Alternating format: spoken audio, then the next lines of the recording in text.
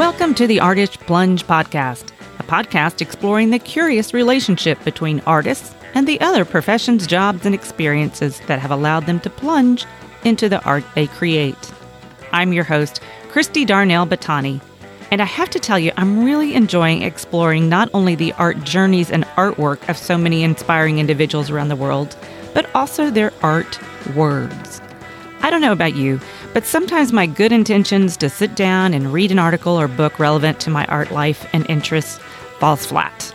Suddenly, I'm down a rabbit hole reading about some 5-year-old's words of wisdom to his mother that went viral, or attempting today's Wordle, and before long, I can't remember what I was going to read, and I'm late for whatever's next on my calendar. So these Artist Words episodes have been a nice, focused diversion for me, and I hope they will be the same for you.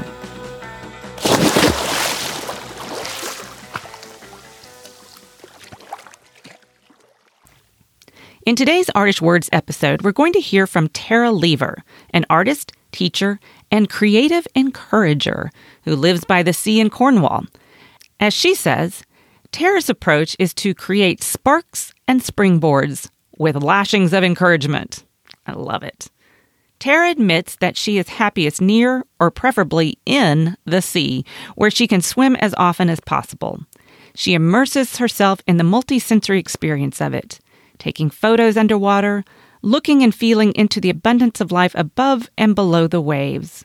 Back in the studio, Tara weaves together elements from the photos, memories, and gathered seaweed to distill those experiences into paintings.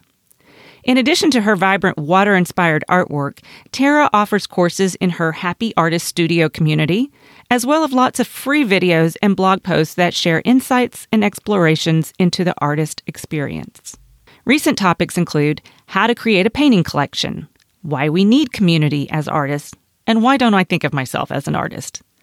But there was one blog post from a couple years back that really resonated with me and seemed tailor-made for the Artist Plunge podcast. The blog post is titled, Swimming Lessons for Artists, or What Your Comfort Zone Doesn't Teach You. So I hope you remember where you left your swim goggles. Let's shimmy into our wetsuits and head to Cornwall to hear from Tara. Swimming Lessons for Artists. I'm thinking that might be my best title ever, although Google probably won't like it. Too clever and ambiguous. You know me, too clever and ambiguous by half. Anywho, if you follow me on Instagram, you may have seen some of my swimming stories, or sea stories as some people are calling them recently. Perhaps inevitably, I've been drawing some interesting parallels between navigating my fears around sea swimming and the all-too-common struggles and fears around art making. Turns out sea swimming is absolutely riddled with useful and beautiful guidance for us as artists. Let's dive in. #sorry, not sorry. Lesson number 1. Don't let supplies be the reason you don't start. What the sea taught me.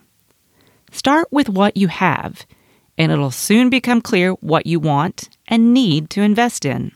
When I started swimming down by the rocks with the long-established group of people who swim there year-round, I felt a bit intimidated by my lack of knowledge around what I might need and what might make me look like an embarrassingly over-enthusiastic newbie.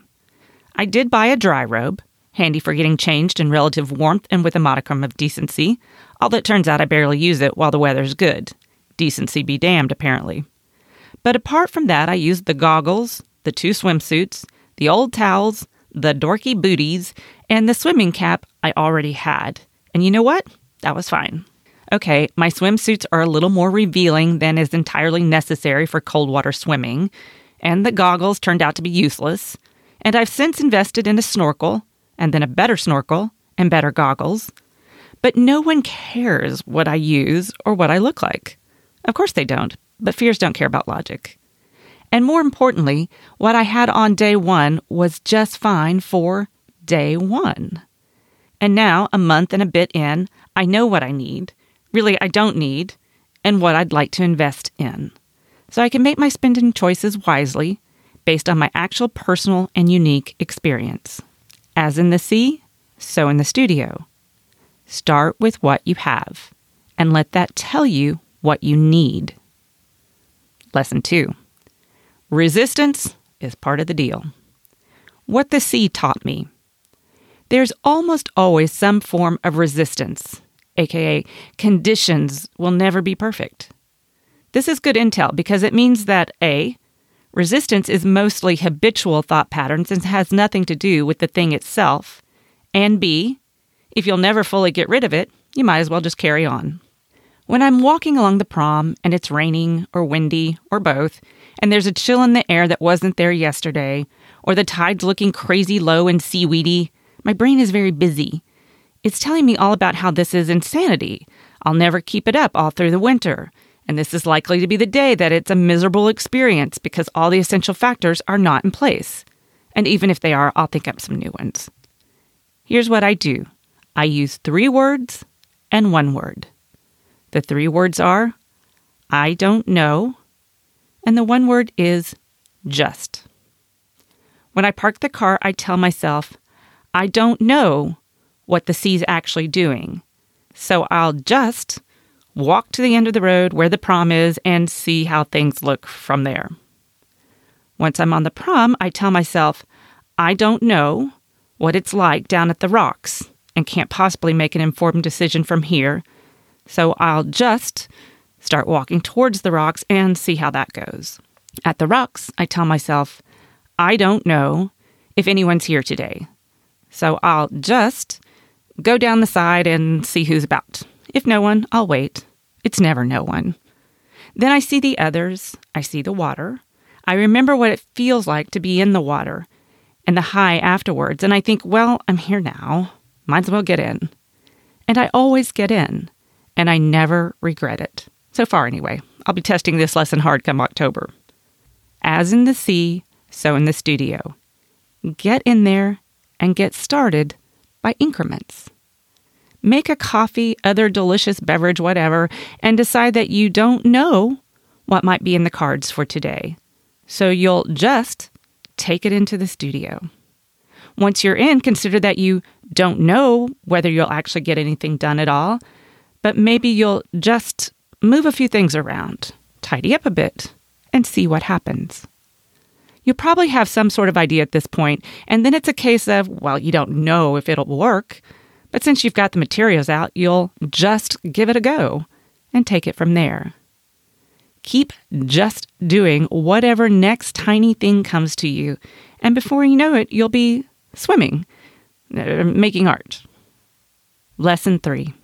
There's always a way in. What the sea taught me. There's never just one way to begin. Except to begin, obviously, but there are infinite hows. An extension of lesson 2, this works because as artists, we need variation. There are several ways to get into the water from the rocks, 2 sets of steps, 2 platforms, and other jumping or climbing possibilities, depending on what the tide's doing and how rough the water is. If one isn't an option, another will be. And if it's altogether too wild at the rocks, there's the harbor. And failing that, the Jubilee Pool, the outdoor saltwater pool next to the rocks. As in the sea, so in the studio. There's always a way in. It's just a case of persevering till you find it. If the way you were making art yesterday does not feel so good to you today, perhaps you were flinging paint about with your whole body and today your energy levels are much lower. Find another way in. Utilize lesson 2 if necessary, and once you're there, look for alternative doorways to get you into the making. Lesson 4. Look closer to dissolve the fears. What the sea taught me. The things I fear are often beautiful. It's only their unknownness that triggers the horror stories. When they are no longer unknown, they are no longer as frightening. I have a mortal fear of seaweed. Correction. I had a mortal fear of seaweed. Now I have a mild one. I'm not alone in this. Judging by the responses to my stories, most of us have this fear, whether it's to do with what's lurking amongst it, fear of being grabbed and pulled down into the abyss, or as in my case, being touched by something I can't see. It's why I wear the ridiculous booties, in part. Minimize the touching. Depending on what the tide's doing, the seaweed can be right there beneath me, or safely far below.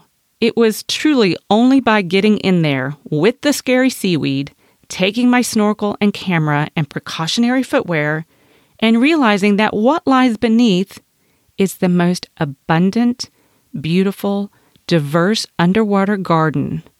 Only then was I able to let go of the vice-like grip of the fear. Not gonna lie, I still don't love being wrapped in strands of underwater spaghetti or accidentally brushing the thick rubbery fronds of the kelp when I'm treading water. But I've swum through the seaweed when the surface is only a couple of feet above it. I've waded through it to touch a huge, non-stinging jellyfish. And I've clambered through it to stand on top of the rock I doubted I'd ever reach. I'm not a superhero, or even unusually brave. I'm just someone who really, really wants the bounty, to get to see and be part of all that wild beauty, a sense of achievement, wild endorphins, indolphins, as Roger Deakins so brilliantly called them, and some of the most inspiring and exciting reference photos I've ever taken for my art. As in the sea, so in the studio. Sorry to be the bearer of bad news, but if there's something you want, sales, mastery, the courage to share, gallery representation, just to be able to paint what you want without being massacred by inner demons, there is no other way but through. Find support, a knowledgeable, encouraging friend, mentor, or teacher. Think of the rewards and get a little closer to the thing you're afraid of. Worth it and works every time. Lesson 5. Everything has a price. What the sea taught me, there's a cost to saying yes and a cost to saying no, which is the higher cost. Might sound harsh, but it's a way of cutting through the crap. One morning, I just didn't go swimming. I didn't even have a good reason. And oh, it came at a price. The price was a foul mood, a smidgen of road rage, extremely uncomfortable antsiness, and an actual physical fizzing inside my body, and a big old rant at someone I love who took it like a champ but did nothing to deserve it. And oh, massive FOMO, or rather, Kimo, knowing I'd missed out. Not ideal. The cost of me not swimming, except on days I actively choose not to, coming up in Lesson 6, is much higher than the cost that is the extra bit of effort required to plow through resistance, violent weather, and fear of what lies beneath. As in the sea, so in the studio. What's the cost of you not getting to make your art? Is it worth it? Lesson 6. You always have a choice. What the sea taught me. Choosing not to do the thing is a choice you can make. No judgments on that. And when circumstances choose for you, you can actively choose that too. When I didn't go swimming that day and turned into a ranting monster, I didn't make the choice with any kind of conscious, considered energy. 2 days ago, despite getting as far as the slipway down to the rocks, I again didn't swim, and it was a considered, conscious choice. I stood there for several minutes, leafing through my thoughts and feeling until I was clear on what I wanted and what cost I was prepared to pay that day. And then I went home. I felt fine about it, good even. It was the right choice, even though I didn't swim, and I didn't regret it, and no one got ranted at. It was a cleanly made decision. As in the sea, so in the studio. You can choose not to answer the call. There's power in consciously saying to yourself, today I'm going to do something else. Even if that's because you have to. Our power lies in our decision to choose what's happening. I'm going to stop there with the swimming lessons for artists today. None of this will be new to you, but my hope is that the ideas offer reassuring reminders or fresh ways to see what is very common experiences to artists and swimmers and humans alike. Oh, thank you, Tara, for this wonderful analogy. You know, truth be told, I am not much of a swimmer. I realized long ago that while I love to be around water, on top of water, beside water, I just don't have a burning need to be in water. other than my Japanese soaking tub, which is heavenly. But Tara's blog post is reminding me of a time when I was forced to dive in, quite literally, and the rewards of doing so. We were on a family vacation on the southwest coast of Ireland. My daughter was young, probably about 10, and we had been having lots of adventures, hiking and horseback riding and poking around on beaches, when one day she spotted a group of people in wetsuits marching off in duck-like formation along the cliffs. "What are they doing?" she asked. Being a good mom, always on the lookout for an educational experience, I said, "Well, let's find out." Feeling pretty sure you would need reservations for whatever it was those nut jobs were doing, and given that we were planning to leave the area the next day, there was no risk that I might have to do it. So, the wavy-haired Baywatch surfer dude at the guard station informed us that those people were coast-steering, a really fun kind of extreme sport that involves wearing a wetsuit and a helmet and jumping off a cliff into the swirling rock-infested ocean below. And, lucky us, they had had a cancellation and we could join them on the next expedition going out in 30 minutes. As I turned to head back to the car, to my utter astonishment and slight horror, my husband and daughter both said, "Great," and headed off to the wetsuit station. So, reluctantly trailing them, I, too, poured myself into a wetsuit and a helmet still smelling of seaweed, and found myself hiking along the cliff ridge, looking down into the frothy chaos of the Atlantic Ocean.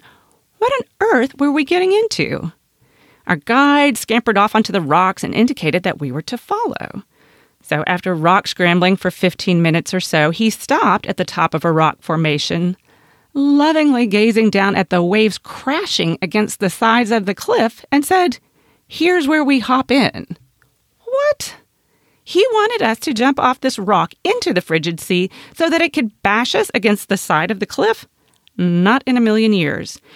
And then, before I could think of all the reasons why this purported sport should be illegal and banned, my daughter had jumped and disappeared over the edge of this godforsaken rock. My one and only child.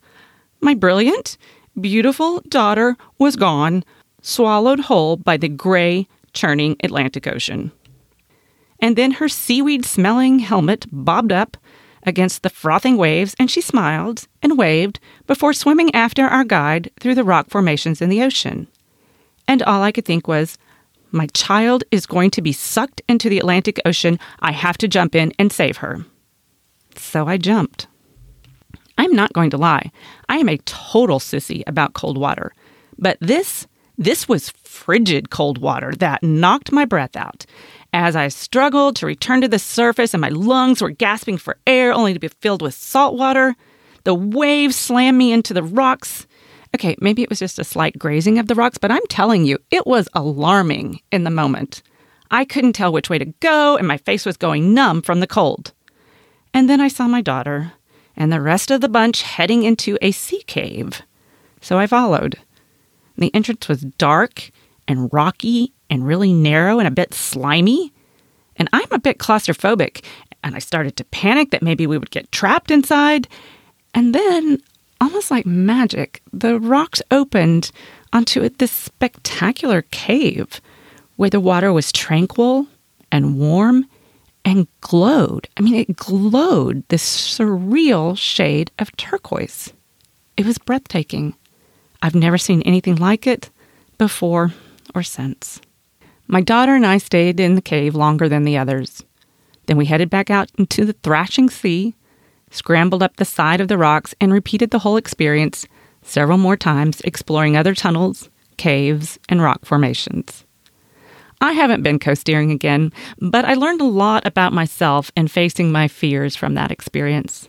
And like Tara, I think the experience has served me well in my art career, if not life generally. My few lessons learned. Number 1, I saw something interesting, exciting, and a bit scary looking. And I moved closer and asked, "What is that?" Number 2, I didn't jump off a cliff into the Atlantic Ocean on my own. I let someone with more experience lead the way, and I followed. Number 3, I needed someone to give me a nudge. In this case, my maternal instincts kicked in. But in your art, it might be a nudge from a friend or an opportunity that presents itself. Whatever it may be, you heed the nudge. Number 4, at first it was cold and scary, and I didn't like it. I felt like I was drowning. I wasn't good at it, and all I could see were the dangers. But then came number 5. I found a cave. A calm, warm, magical cave with colors and sounds like I have never seen before. I can still conjure up those colors and sounds, and the feeling of being suspended in time in that cave. And that's a bit what flow in art making feels like for me. Well, I'm going to leave you with that cave thought, and that's it for us today. Thank you again to Tara for sharing her wonderful writing. You can find Tara and explore all of her beautiful artwork at taraleverart.com and her wonderful classes and opportunities for students at taralever.com. That's TARALEAVER.com. I hope you find something exciting, unknown, or a bit scary to dive into this week. Remember, you don't have to go it alone. Find a reliable guide, a swim buddy, and don't be afraid of the initial discomfort. Just keep bobbing along until you find your cave. Until next week, stay kind, stay positive, keep swimming.